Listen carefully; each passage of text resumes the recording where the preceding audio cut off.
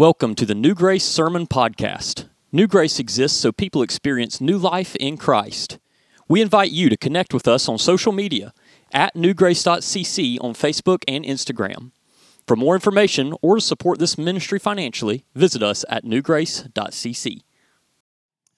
We're talking about the uncensored realities of adversity that Paul faced, knowing when he was going back to Jerusalem, knowing what he was going to be facing. And he says this in Acts 20. Here's our scripture. We've looked at it every week in verse 19. He says that he's serving the Lord with all humility of mind and with many tears and temptations, which befell me by the lying in wait of the Jews. And now behold, this is what he tells the believers from Ephesus. He says, I'm going bound in the Spirit unto Jerusalem, not knowing the things that are waiting for me, that will befall me there. Notice what he says in the next verse. One thing I do know is the Holy Ghost is witnessing in every city, saying that bonds, chains, shackles, locked prison doors, solitary confinement, afflictions, getting slapped around by the guards, getting cussed at, spit on, not having food or water, not having a bathroom, not having any toiletries, no room service, nobody buying your best-selling Christian book, nobody caring about the name of Jesus. That's what's waiting on me. And he goes anyway, right? He doesn't hold back. He just tells it like it is. This is the adversity that I may face. And we've kind of been pretty honest over the last few weeks, haven't we? We've just basically said, hey, we're not going to act like it being 2021 that 2020 didn't happen. And we're not going to act like what happened in 2020 isn't afraid to happen again in 2021. Reality is this, that we all may face some form of adversity this year or this week or in this life. So let's recap, because we took verse 24 and we just unpacked a few things that were absolute in a world of uncensored uncertainty. Verse 24, let's look at it together. Paul said, none of these things move me. Remember week 1? None of these things are going to change me. This is not going to change me. Neither count I my life dear unto myself. This is not all about me. Last week we talked about this. Paul said, I want to finish my course with joy. And we resolved that this adversity, it is not the end for me. So let's look together at week 4 today. Let's wrap this up. Paul said, and look, there's a continuation of the thought. He says, I want to finish my course. And so that I might finish, look at this, the ministry which I have received of the Lord Jesus to testify the gospel of the grace of God. See, Paul not only wants to finish what God has started with him in his individual journey, he also wants to finish the entirety of the mission that God ordained for the church as a whole. Now, you and I need to understand something. You know, we go to Sunday school. We weren't here early enough for it, but we'll have it anyway. Listen to this. God used Paul in a very particular and unique way that he did not use many of the prophets and apostles of the church. He actually used Paul to reveal the mystery of the church body. That was a foreign, alien thing to the Pharisees and the religious leaders of the Jews. That didn't make any sense, that there would be this thing called a church that God would use through Christ and the person of the Holy Spirit and bring Jew and Gentile into one body. See, it was hidden and it was veiled to the religious leaders. That's why Paul said in Ephesians chapter 3, how that by revelation, look, God made known unto me the mystery, as I wrote afore in few words.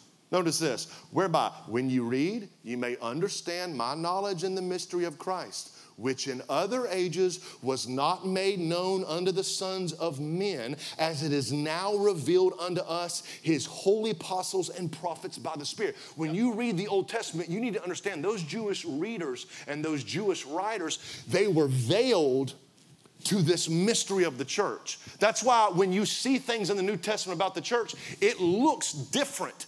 It's in a different perspective and a different light than when you read Jeremiah, Isaiah, Malachi, because the veil has been removed, and much of that through the Apostle Paul. He was linking the Great Commission. Remember, one of the last things Jesus said? Go. Yes. He said go. He didn't say go to church. He said go to the world. Right? Somebody talk to me now. I know it's early and it's raining outside, but we in here to get with God, all right? He took the word go and he linked it to the vehicle of the church body. Yes, sir. And he lived his life on a specific mission for God concerning the church and global evangelism. And listen to this. He remained very adamant throughout the years on his journey that nothing in the world he would face would ever stop the mission of the church. Yeah. He resolved and he decided and he was determined nothing would stop the mission. Can I go ahead and take a pause and a testimony break and say this? Let's be clear. Nothing should ever stop the mission of the church. Amen. That's right. Nothing. There is no political climate. Right. There should never be a law passed. Right. There should never be a popular opinion or a popular vote. Right. It doesn't matter if nobody shows up next week. Yes. Nothing should ever stop the mission of the church. Let's make that a little more personal. Nothing should ever stop the mission of New Grace. That's right. Amen. I need some folk here that call this home to help me right there. Nothing should ever stop the mission. Right. So here's what we're going to do for the next few minutes. We're going to take what we've preached the last couple of weeks and we're just going to continue the conversation. And we are going to resolve that nothing individually or collectively ever stops the mission God started in this church. I wasn't there in the theater when y'all were setting up and taking down. I'm not an OG-NG. Listen to me. I don't care if you just got here last week or this is your first time today. I want to tell you something. This church was birthed by the Spirit of God on purpose with a purpose. We exist so people experience new life in Christ. We did not start this church to reach rich people or poor people, white people or black people. My Bible tells me that it's a whosoever will gospel. I don't care what side of the tracks you're from. I don't care what kind of background you got. I don't care where your granddaddy goes to church. I don't care how much Bible you know or how much Bible you don't know. I feel like preaching up in this room. I want to tell you, we exist so everybody has a shot at Jesus. Somebody help me give him praise. Now, we would be a bunch of clapping fools to think that Satan wasn't customizing adversity for our church. That's right. That's right. I mean, we've already been through our own waves of adversity in the last few years. And we weathered some of those storms and waves. But the reality is this, we are in another year, and individually, you're going to face it.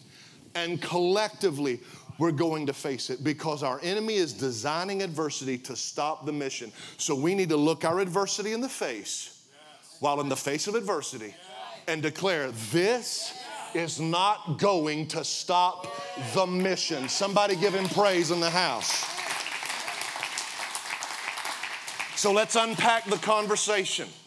And let's unpack the conversation by just asking some pressing, pointed questions. That's what we're going to do. We're just going to ask a question and then use the text to answer that question so that everybody leaves here today with a resolution in their mind that this adversity is not going to stop what Jesus has started with New Grace. Pastor Jake, give us question number one. All right, so the first question we need to probably ask ourselves when we look at this verse again, he said, nothing is going to stop the mission, right? Which is what? What exactly is the mission? He said the ministry. Everybody say those words, the ministry. Everybody say that one more time, the ministry. So what exactly is the ministry? Because we love to throw that word out and just use that word however we want, you know.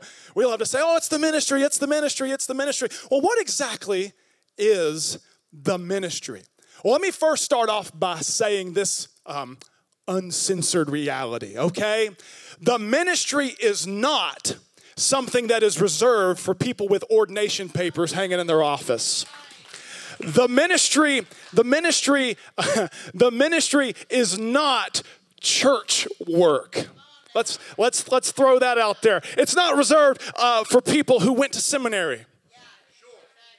It's not just reserved for people who went to seminary. Ministry is not something that's just for an elite special group of people. Ministry is not getting a crowd together in a room. Ministry is not, a tax write-off. Whoops. Ministry is not climbing the social ladder in your community and saying, look at what we did. Ministry is not trying to build a crowd up or get applause. Listen, ministry is not going to church. Ministry is not working at a church. So before we talk about the ministry, let's talk about what the ministry is not. And let me just go ahead and drop this on you today. You are in the ministry. You are in the ministry. In fact, look at somebody next to you and just tell them, you are in the ministry. Go ahead and do it. You are in the ministry. Because Paul understood when he talked to the church that every single believer was a part of the ministry. You've got a ministry. When you were born again, God gave you a ministry. You've got a ministry. You've got a ministry. It's like Oprah in here. You get a ministry. You get a ministry. You get a ministry. Everybody gets a ministry. You've got one. Because look, when we define ministry, we have to understand it's not about titles. It's not about positions that are held. What is ministry? Ministry, when Paul uses that word ministry, what does he mean? Because we read it and we automatically think of something, right? We think of a guy in a robe, or we think of a paid pastor making hospital visits. Or we think about somebody calling you on the phone, just checking on you when you're going to come back to church, right? That's what we think of sometimes when we think ministry. But when Paul said the ministry, he meant this: people serving people. People serving people. Because you cannot have ministry without people. And the word ministry just means serving. Serving. There's something supernatural that takes place. Don't miss this. There is something supernatural about people serving other people. It's not just a natural thing. Your natural inclination is not to serve somebody else. We say, well, they have a servant's heart. Well, we're just trying to say that they have a hard time saying no, so we take advantage of them, right? Right? Uncensored, I guess, yeah. It's serving, and serving is something supernatural that takes place. When one person takes on the character of Christ and abases themselves for the benefit of another. I'm going to say it again. It's something supernatural that takes place when one person takes on the character of Christ, because serving is the most Christ-like thing we can do. Abasing yourself, taking on the character of Christ, abasing yourself and saying, you're first. You're first. That is what he meant when he said ministry. Serving requires us to stop being self-centered long enough and self-involved long enough to get involved in someone else. We have to stop being self-involved long enough and only looking out for, number one, long enough to ask ourselves, what can I do to serve somebody else? Because here's the thing, if it doesn't revolve around people serving people, it's not ministry. People serving people. People being willing to be like Christ for the benefit and on behalf of somebody else. And listen, when that happens, people end up realizing that they need people. That's all right to praise him right there. People start realizing that people need people. Can I share something with you this morning? You need people. I don't need nobody. Got my stuff together. But I thought ministry was about people. And I thought you were in the ministry. I thought we were in the ministry. So if we're in the ministry, that means that we need people. You have never not needed somebody else. We love to think that we don't need other people and we like to live on an island and burn every bridge that it takes to get to it. And isolate, that's what COVID-19 did more than anything, is it isolated people from other people. And I'm not saying you shouldn't have or should have. All I'm saying is this, it did. And with isolation comes no ministry. Because ministry is people connecting and people serving other people. And you need people. And guess what? They need you. People need you. And you can sit in a room like this Sunday after Sunday and think that you are insignificant. You can sit in a room like this and you can go to work. You can do your job. You can do your thing. You can raise your family, make your money, go to the places you go out to eat, and make the mistake of thinking that because you aren't in the ministry and you don't have a ministry, you make the mistake of thinking that nobody needs you. Nobody's going to miss me when I'm gone. There's nobody I'm impacting. There's nobody that I'm influencing. Nobody needs me. Can I remind you that there are people all over this community that need what you have? There are people that need to hear your story. There are people that need to know what Jesus did for you. I wish I had somebody to help me up in this room. There are people that need to hear what you know. You've got the answer to every question they'll ever ask in Jesus. You've got the solution to every problem they'll ever face in Jesus. People need you, and people need this. I need somebody to go to church with me this morning if you believe it. The people you walk by. People you walk by at church and don't acknowledge. I ain't never seen them before. Who's that? Yeah, they needed you. The dude on the other side of the gas pump, and you're sitting there and God's like, hey, wonder if he goes to church anywhere. Hey, I wonder if he knows me. And you're like, I'm just pumping my gas. Got my mask on. Don't want to freak anybody out. He needs you. People you work with need you. The girl with needle tracks in her arm down the road needs you. The guy who's hooked on a substance that controls every aspect of his life needs you, and he needs to hear your story of deliverance. The folks you work with and those people up under you on the ladder of success at work that you don't need. Guess what? You need them. And they need you. Because people is the reason ministry exists. We all need somebody. Everybody needs somebody. And when you start to try to isolate yourself, you miss out on ministry opportunity. Hey, look, my wife Courtney and I have been serving in ministry. We served full-time together at a church for years, almost 10 years. And being in the work of the ministry, people needing people, serving people, sometimes stuff don't go all perfect, right? And there was times in our life where we would be serving in ministry full time. And if it was a church function, great. You know, if it was a Sunday school outing, great. We'll do it. We'll be there. But if it was people time, hey, you stay away. Because people can hurt you. People can do you wrong. People can stab you in the back. People can talk about you.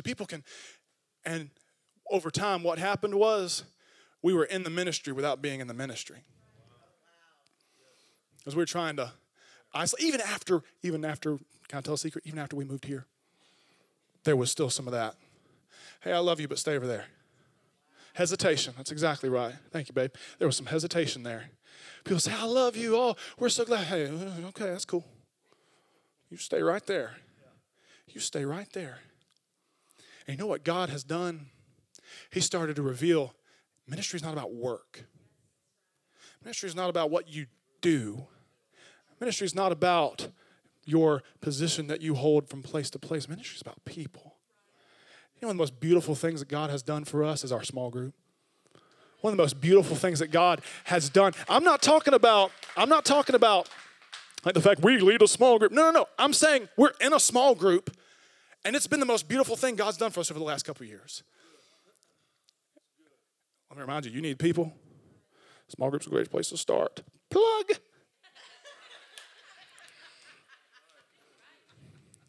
Because when you serve people, you connect in a way that God meant. God didn't mean for you to live on an island and die there. He meant for you to be a part of a thriving community of believers that are impacting the world with the gospel. You want to know why the mission can't stop? You know why this mission's not going to stop? Because it's people. And people need the mission. People need Jesus. People need to know that there's somebody in their corner. Don't fool yourself into thinking you don't need anybody. Don't fool yourself into thinking you're going to make it without them. Don't fool yourself into thinking they don't need you. I want to promise you this morning. The mission ain't going to stop because the mission is people. That's what the ministry is. That's what the ministry is. Can we give him praise this morning? Pastor Jeff, take us a little further, bud. Good morning. So, since we know what the mission is, where does it come from? Where does the mission come from? So let's start by establishing where it doesn't come from. It wasn't the Knights of the Round Table. It wasn't Excalibur. It wasn't the Nicene Council. It wasn't King James and all his translators. It wasn't the Southern Baptist Conference or the Pentecostal Conference. We didn't get this at the Orange Conference last year, and the three of us didn't sit down 3 or 4 years ago and say, hey, it'd be cool if we could do this. It doesn't come from there. That's not where it comes from. It tells us that it's received of the Lord Jesus. Like we didn't cook it up. He launched this into the atmosphere when he left us with his Spirit. Now, let me see if I can recall this real quick, because it seems to me that I remember there were a group of people that were gathered together in an upper room, and something really special happened to those people in that upper room. And it said that there were these cloven tongues of fire that fell upon them, and it says that Peter got up on a day, I believe it was called Pentecost, and he preached the word of God, and thousands of people were added to the church. And that wasn't just the first time, and it wasn't the last time. Now, here's what's interesting about this. This mission comes from him. He gave us this living, breathing thing. This is not an organization. It's an organism. This thing is alive. Like if it was just an organization, we'd just have a board of directors and there'd be a bunch of corporate things going on. But like Pastor Jake said, this is people. It's breathing. It's alive. It's vibrant. But also because it's people, sometimes it's messy. And it's hard, and it's difficult, because we all tend to kind of do what we want to do at times. But it doesn't change the fact that this mission comes from him. It's always been from him, it'll always be from him, and it'll always be for him. Like, if you're a self-serving person and you're doing this for your own purpose and fulfillment, you're missing it. You're totally missing out on the goodness of what God has for you. You see, when he gave us this living, breathing mission, we got to understand that it requires a few things from us. It requires investment. It does. Like, oh, there's the executive pastor. You're about to start talking about money. It requires investment, but it does. It does require investment. Now, let me be very straight with you. It requires your time. Did you know that your time is the most valuable thing you possess? I don't care how much money you got in the bank. I don't care how big of a big shot you think you are. It does not matter. You're small in scope with God, okay? You're tiny. Your time is the most valuable thing you have. So when you're willing to give of your time to kingdom work, that's the most valuable investment you can make. Because let me tell you something, friends, you don't know how much time you got. My Bible tells me that no one here is promised tomorrow. You can't make your heart beat. You can't make your lungs draw air. You ain't going to make the sun rise, and you ain't going to make the moon come out tonight. You ain't going to do those things. Your time is the most valuable thing you have, because you don't know how much you have, and you willingly use it and give it away every single day. So what would happen if you got intentional about that investment of your time? Because it takes your time. It also takes your talent. Everybody in this room is good at something. You may not know what you're good at, but you're good at something. Everybody here is good at something. How do I use my talent for the kingdom of God? Figure out what you're good at and go do it for Jesus. It's that simple. What are you good at? Oh, I don't know what I'm good at, Pastor Jeff. Well, that's all right. Let's just start trying some things. What are you interested in? What do you think you want to do? Oh, I don't know what I want to do. Well, that's okay too, because you've taken the first step of, I want to give him some of my time. Now I want to figure out what my talent is. What am I good at? Maybe you feel like what you're good at doesn't fit here. I promise you, I'll find a place for it to fit. I'll find a place for it to fit. You say, well, I'm good at racing dirt bikes. Cool, I'll find a place for that to fit. I'm good at working. Cool, whatever. Like your time, your talent, and yes, your treasure. Your treasure. Let's be honest. It takes money to make ministry work. When you go through the ministry of Jesus, he talked about money more than he talked about anything else. He said, where your treasure is, there your heart will be also. So what do you treasure? We are very fortunate to be a very blessed church to be as young as we are. I mean, to be as young as we are blessed. We have 6 full-time staff members. We're fixing to buy a shopping center.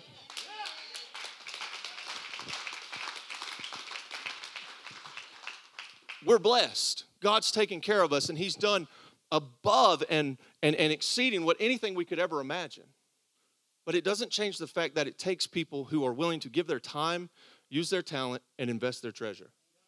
Those are the 3 things that it takes. It takes investment. It does. It takes interaction. Like Pastor Jake said, ministry is people. But you will never cross the threshold of ministering to people if you don't know how to get with God first. Your interaction with Jesus is of the utmost importance. How much are you reading your Bible? You want to go to Sunday school? Let's go to Sunday school. How much are you reading your Bible? How much are you praying? How many of your conversations are centered around him and centered around what he's doing in your life and what he wants to do through you? You see, because most of us, we just kind of float through the week like it's no big deal. I'm just doing my thing. I'm checking off my to-do list. I'm accomplishing all my tasks, and I'm being a good little worker, being that I come to church on Sunday and I just fully surrender to Jesus, but I haven't talked to him all week. I love you, Lord. You wouldn't know it, though, from Monday to Saturday because you interact with him. Because if you have trouble interacting with other people, look, let me go ahead and talk as the chief introvert here. You think I like sitting on that stinking stool on this stage with that light blinding me? No. I don't like that at all. That thing's uncomfortable. Secondly, though, for a long time, I've done ministry for 18 years. For a long time, I've struggled with interacting with people because I don't like people most of the time. It is an intrinsic thing. I'm an introvert by nature. I don't know how I became an introvert, but I am. I like me. And I like my space, and I like that. But it was only until I learned how to interact with Christ in an intimate way and get close to him that it started to open up some gifts and some abilities I didn't know I had. Because if I was doing this of my own strength and volition, this would be a hot mess. It would be a church of one.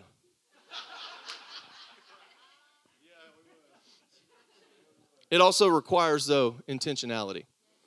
Being serious about doing something with what we have. If you haven't realized this yet, you're in a church that is very intentional. Like, so intentional that everything we do, everything that has New Grace's name on it, anything that's involved with New Grace, goes through this filter. It goes through this process of, do people experience new life in Christ when this happens? Anything that comes across the desk, do people experience new life in Christ? The intentionality is there. The intentionality on your part has to be there as well, though. It does, because when you're serious about doing something with what you have, you're willing to make that investment, and 9 times out of 10, that investment's coming out of your heart. It's coming out of your soul, because God spoke somewhere deep in the depths of your being, and he said, I want you to do this with that. And it's a big deal when you do that. We may not throw a ticker tape parade every time somebody signs up to do something, but it is a big deal when you sign up to go to a small group. It is a big deal when you join a team. It is a big deal when you attend a gathering here on Sundays or Sunday nights or whenever it is a big deal. When you look at this and you compare it to what's out there, it is a big deal that there are this many people here on a Sunday morning when it's 37 degrees outside and it's raining, because a lot of other people had a bunch of excuses why they didn't need to come. It's a big deal because it's doing something with what you have. It's intentionality. You see, nothing kills the mission of Jesus, and it can't die with us. It can't die with us. You see, working in the kingdom and working in ministry is understanding that the currency that you're working with is called legacy, because you're supposed to leave something after you're not here.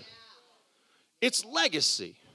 You're leaving something for your children, their children, his children, their children, those people's children, and it's something that doesn't die when you die.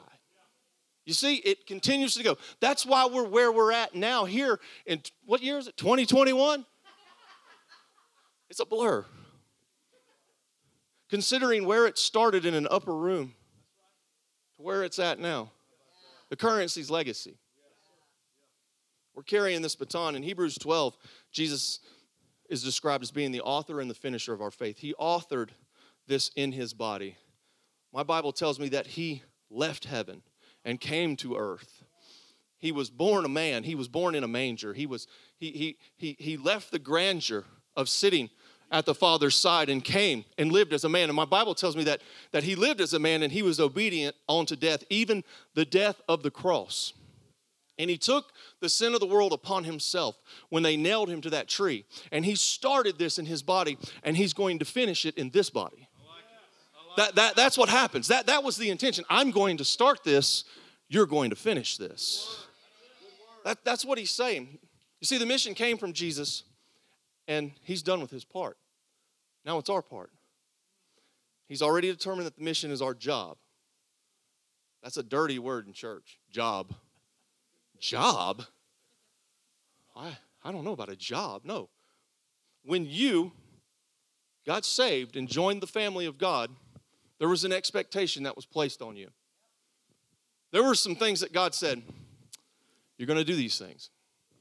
These are the things I want you to do. You're not going to like doing all of them. You're not going to agree with all of it. Guess what? It's not a democracy. This is it. It's the expectation. So you start doing it. Now, here's the million-dollar question, because a lot of people are going, how? How do I do that? How do I do that? And I dare say that most of you have probably been in churches where people say, you need to do this, you need to do this, you need to do this, you need to do this, and nobody ever says, here's how you do that. So let me give you an action step. Let me give you something that you can do today. Check this out. How do I start doing the ministry? Well, okay, let's plug small groups again. Why don't you find a small group? How do I find a small group? Right outside that door, everybody look. There's a place called Next Steps out there, and there'll be a person at a table, and they can take an iPad, and they can help you find a group. Well, there aren't any groups in my area. Well, maybe that's God telling you need to start one. What? Start a group? How would I do that? How do you do that? Once again, go talk to the person at Next Steps. They can help you. You find a small group. Seriously, if there's not one in your area, go start one.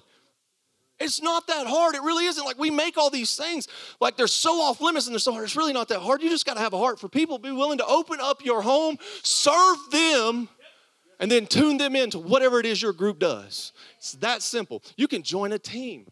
A team? This church has teams? Sure does. You know how you can find out about a team? Go to Next Steps in the lobby.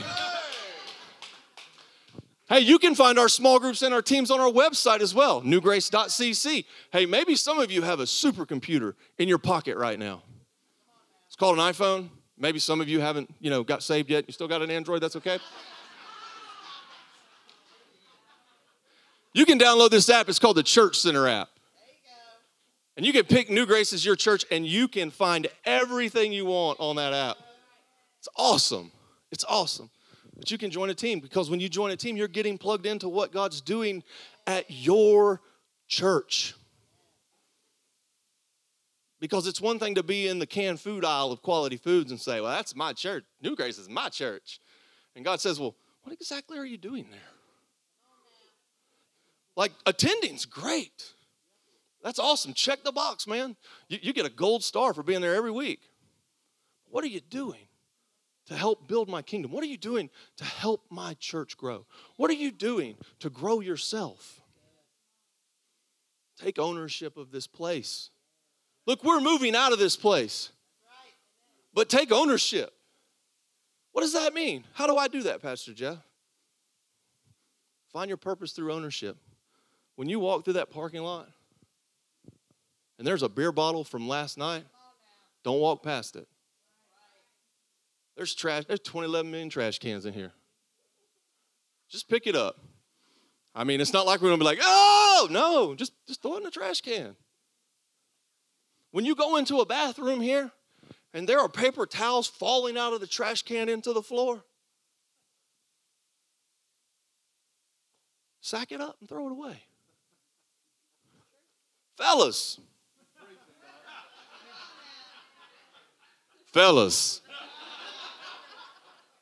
when you go into that men's restroom, pay attention to what you're doing.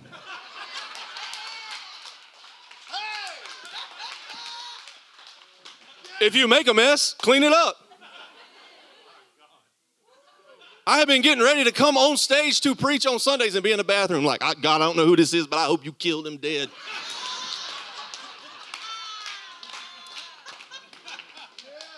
You grown man, dog.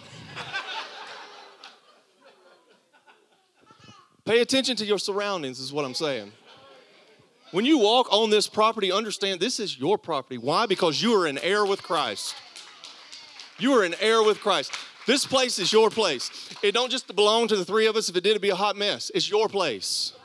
It is your place. Because when you take ownership of this place and you take ownership of your place in God's family, that conveys a message to the world that they can't get anywhere else. That's what creates interest in lost people, is when they see something that doesn't match what they see in the world. And we can't be so comfortable and so easygoing that we don't talk about these things and be honest about them. Just be honest. If we have more owners at New Grace, things change dramatically. If it's just the staff's job to own this place, then it'll only go to where the staff's potential and purpose can take it. But if every member of this church is an owner, there's no telling where it can go. It's investment. It's investment, it's intentionality, and it's interaction. It requires all three of those things. If you have any questions about being an owner or how you can get plugged in or you can join a small group, you can go to Next Steps. But hey, I'll go out on a limb here as the chief introvert. You can come find me and I'll help you. It's kind of my job. Ministry. People. Serving people's ministry. So, Pastor Derek. How does the ministry happen? How does the mission happen? If the mission is people and the mission came from Jesus, the baton and the ball is in our court. So let's land this conversation with a so what? Because Paul does. He says, this ministry that I received from the Lord Jesus, it has one sole aim. Notice what he said in the verse. Now I'm going to use some churchy words. Are y'all ready for some Christianese? Here it is.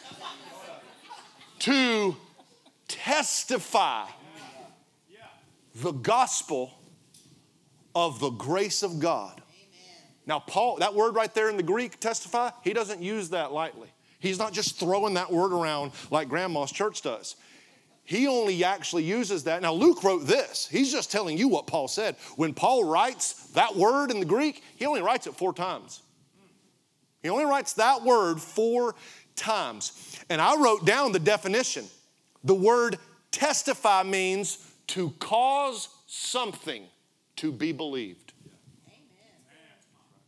To cause something to be. Now, when we hear the word testify, we think of them Sunday night singings over at Pawpaw's church, where Brother Fudd stands up and says, well, I want to thank the Lord tonight for saving me. We think of that. Somebody standing up and talking. Testify means to cause something or someone to be believed. I wrote this down. How do we do that? By representation through a living example and spoken account of that which has been experienced personally. My God, I'm going to say that again. How do I cause the world to believe that He is the God He says He is? By personal representation through a living example and a spoken account of that which has been experienced personally.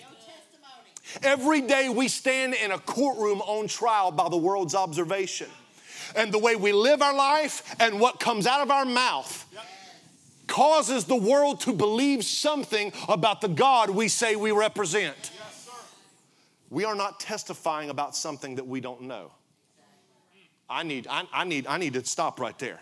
Paul says, I'm testifying about the gospel. That's the good news of the grace of God. So I want you to understand something. If you're in this room and you used to be a sinner who was damned in your sin and going to hell, and the Holy Ghost opened your eyes, brought conviction upon your heart, whether in a Sunday school room, in this room, behind a steering wheel, a jail cell, a detox center, or an altar somewhere, the moment the Spirit of God revealed to you that you had a need for Jesus and that you could not get to God apart from the cross and the resurrection, there was a moment in your life where you became so convinced and persuaded. And Paul says that we've trusted. Everybody say trusted.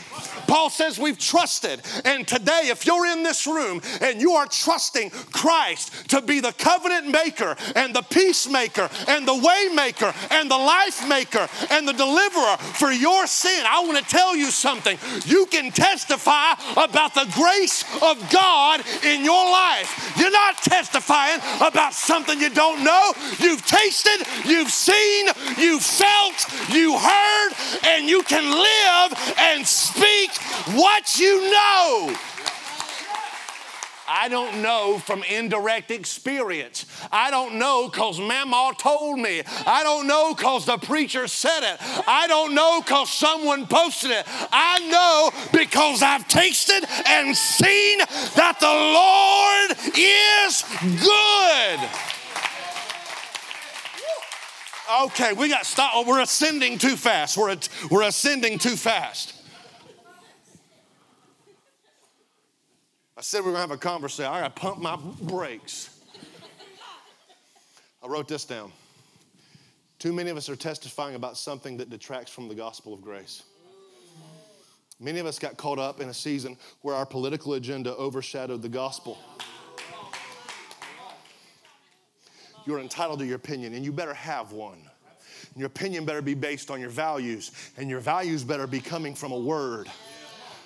But if you got caught up promoting a side of a democracy when you are a citizen of a kingdom, the world looks through a lens of your profile and sees one dimension of your identity based on red or blue, and they never see a bloody cross, an empty tomb, a risen Savior, and a precious God. That was free. You're welcome. I wrote this down. Here's the deal. The world's already been polluted by enough religious toxins. They do not need to get mixed signals when they look at me and you. Most people don't believe in God because of the people that say they know him. They are poor representations. I wrote this down.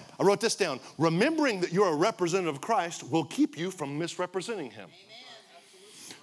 My wife and I, in our old neighborhood, our neighbors, they had 27 cats.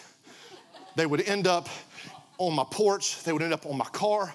I'd go in the garage late at night to feed the dog, and there'd be a cat in there eating the dog food, freaking out, scaring me to death.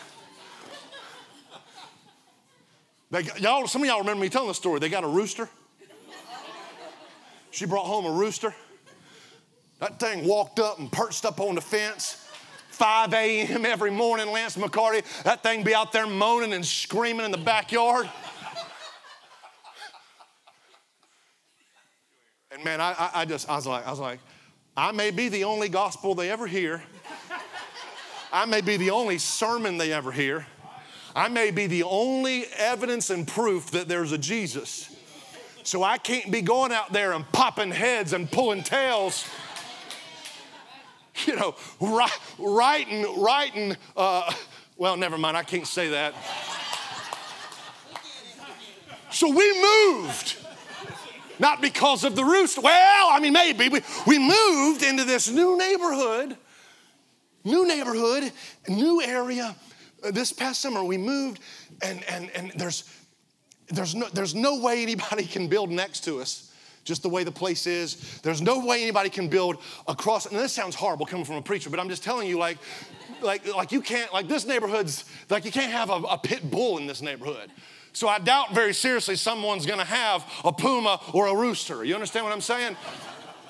And I'm like, hey, me and Ashley get moved in the very first weekend, no lie. We get moved in the first weekend. It's 1 o'clock. It's just me and her. The kids aren't there. We lay down in the bed around 1:30. No lie, our heads hit that pillow. And all of a sudden, it sounded like someone lit up a mariachi band in our backyard. It was just coming from the backyard. And I said, what the heck is that? It was so loud. And I looked through the windows and I can't see nothing. It's like someone's done set up a DJ stand in my backyard. And they're out there just going to town. We rolled all night long. I turned every fan on we had, turned my sound machine, Sweet Melodies or whatever, playing waterfall music. Go out the next morning, look in the backyard, I can't see nothing, just trees. Well, when the leaves started falling, see, it's funny. A real estate agent never told me about what was on the other side of them trees. But when the leaves fell, you could see there was this big old house. And every night on the weekends, man, they just out there blaring their music. I can see as clear as day their house now. Now listen to me. There is a part of Derek England's flesh that wanted to go over there and tip some speakers and cut some wires. Are you hearing me? Like, I wanted to go over there and take a stand on my need for sleep and rest. But the thing that kept my impulse from being spontaneous was God reminded, it ain't got nothing to do with my face being on the website. It ain't got nothing to do with videos of me being on Facebook. God said, you represent me, and every word that comes out of your mouth, if it detracts from my character, I'm going to hold you accountable for being a bad representation of me. And I've been praying, and that's it. And it don't play as loud, and it don't play as much. And I just figured out if they're going to play it, then me and Ashley are going to have a party in the house too. I wrote this down. I'm done. Paul had this commitment to a life of testimony. I must live and speak the gospel. So if Paul had that commitment, why would it be any different for the church God used him to start? Why would it be any different for me and you? Why would it be any different? Because most professing believers are sitting in silence when it comes to their Christian testimony in a world that can't see God. If the mission was up to most people, it would stop. How does the mission happen? In a world of adversity, we have to live what we say. You're the touchable, tangible proof that God is who he says he is. You can't sit around and wait on the world to get easy for you to be a Christian. You got to be the church when there's a pandemic. You got to be church when there's riots in the streets. You got to be a church when church attendance over a trend of a decade is going downhill. You got to be the church when the next generation, 3 out of 4 of them, leave church at the age of 18. You got to be what we say we are. The mission cannot stop because the world's hard and difficult. Paul knew this. And so we have to be realistic.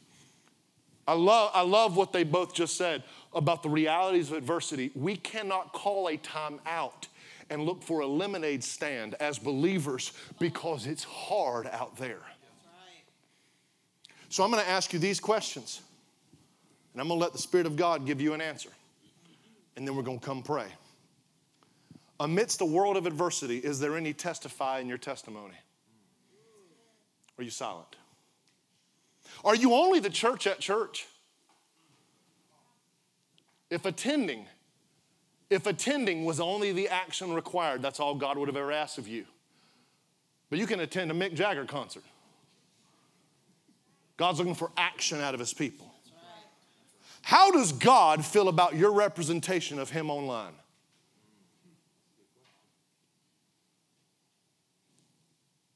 Nothing wrong with a lot of the stuff we post about our family and ourselves and our life. There's nothing wrong with that highlight reel of our day. There's nothing wrong with that. But I just want to, is it worth it? You just had to say it. I just gotta say it. Are you sure?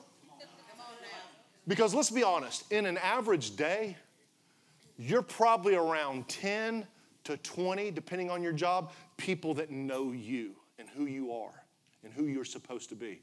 But the moment you get online and post something, you just took that number of 10 or 20 and went to 500, 700, or 1,000. So every time someone sees that text and that font next to your name, it causes them to believe something about what you supposedly are. Are you a missionary whose testimony is subtracting from the mission? Well, yeah, you're all missionaries. You're the missionary to your home, your workplace, your neighborhood. That's right. Here's another question. Do your kids get mixed signals from the way you act and talk? Y'all were having a good time earlier. What happened? Have any of your coworkers or maybe your peers at school picked up on the fact that you're supposed to be different because of Jesus? Here's another question. When was the last time you brought someone to New Grace? What does your church get from you, or do you sit in silence? I'm not talking about worship. Here's the last question. What do you cause people to believe? When your example and your account match, it causes people to believe in Jesus. When you can live what you say and say what you live, it causes people to believe in Jesus. But when the way you live and what you say do not match, it hinders the mission that we started to reach people. The mission can't stop with you. So here's what I want you to do. I want you to do that today. I want you to go and live what you say. And if that requires you to change the way you present yourself online, then change it. If that requires you to start speaking up at work and inviting your friends that you care about to church, then start doing it. If that causes you to change the way you live your life on the weekends, then change the way you live your life on the weekends. But you are the only way that the mission happens, and it cannot stop with you. It cannot stop with me, and God forbid it stop with New Grace. We are on a mission. We must complete the mission, and adversity in 2021, it cannot stop the mission. I need somebody to help me give God some praise. If you know we've got to go, we've got to go and live what we say. Stand with me.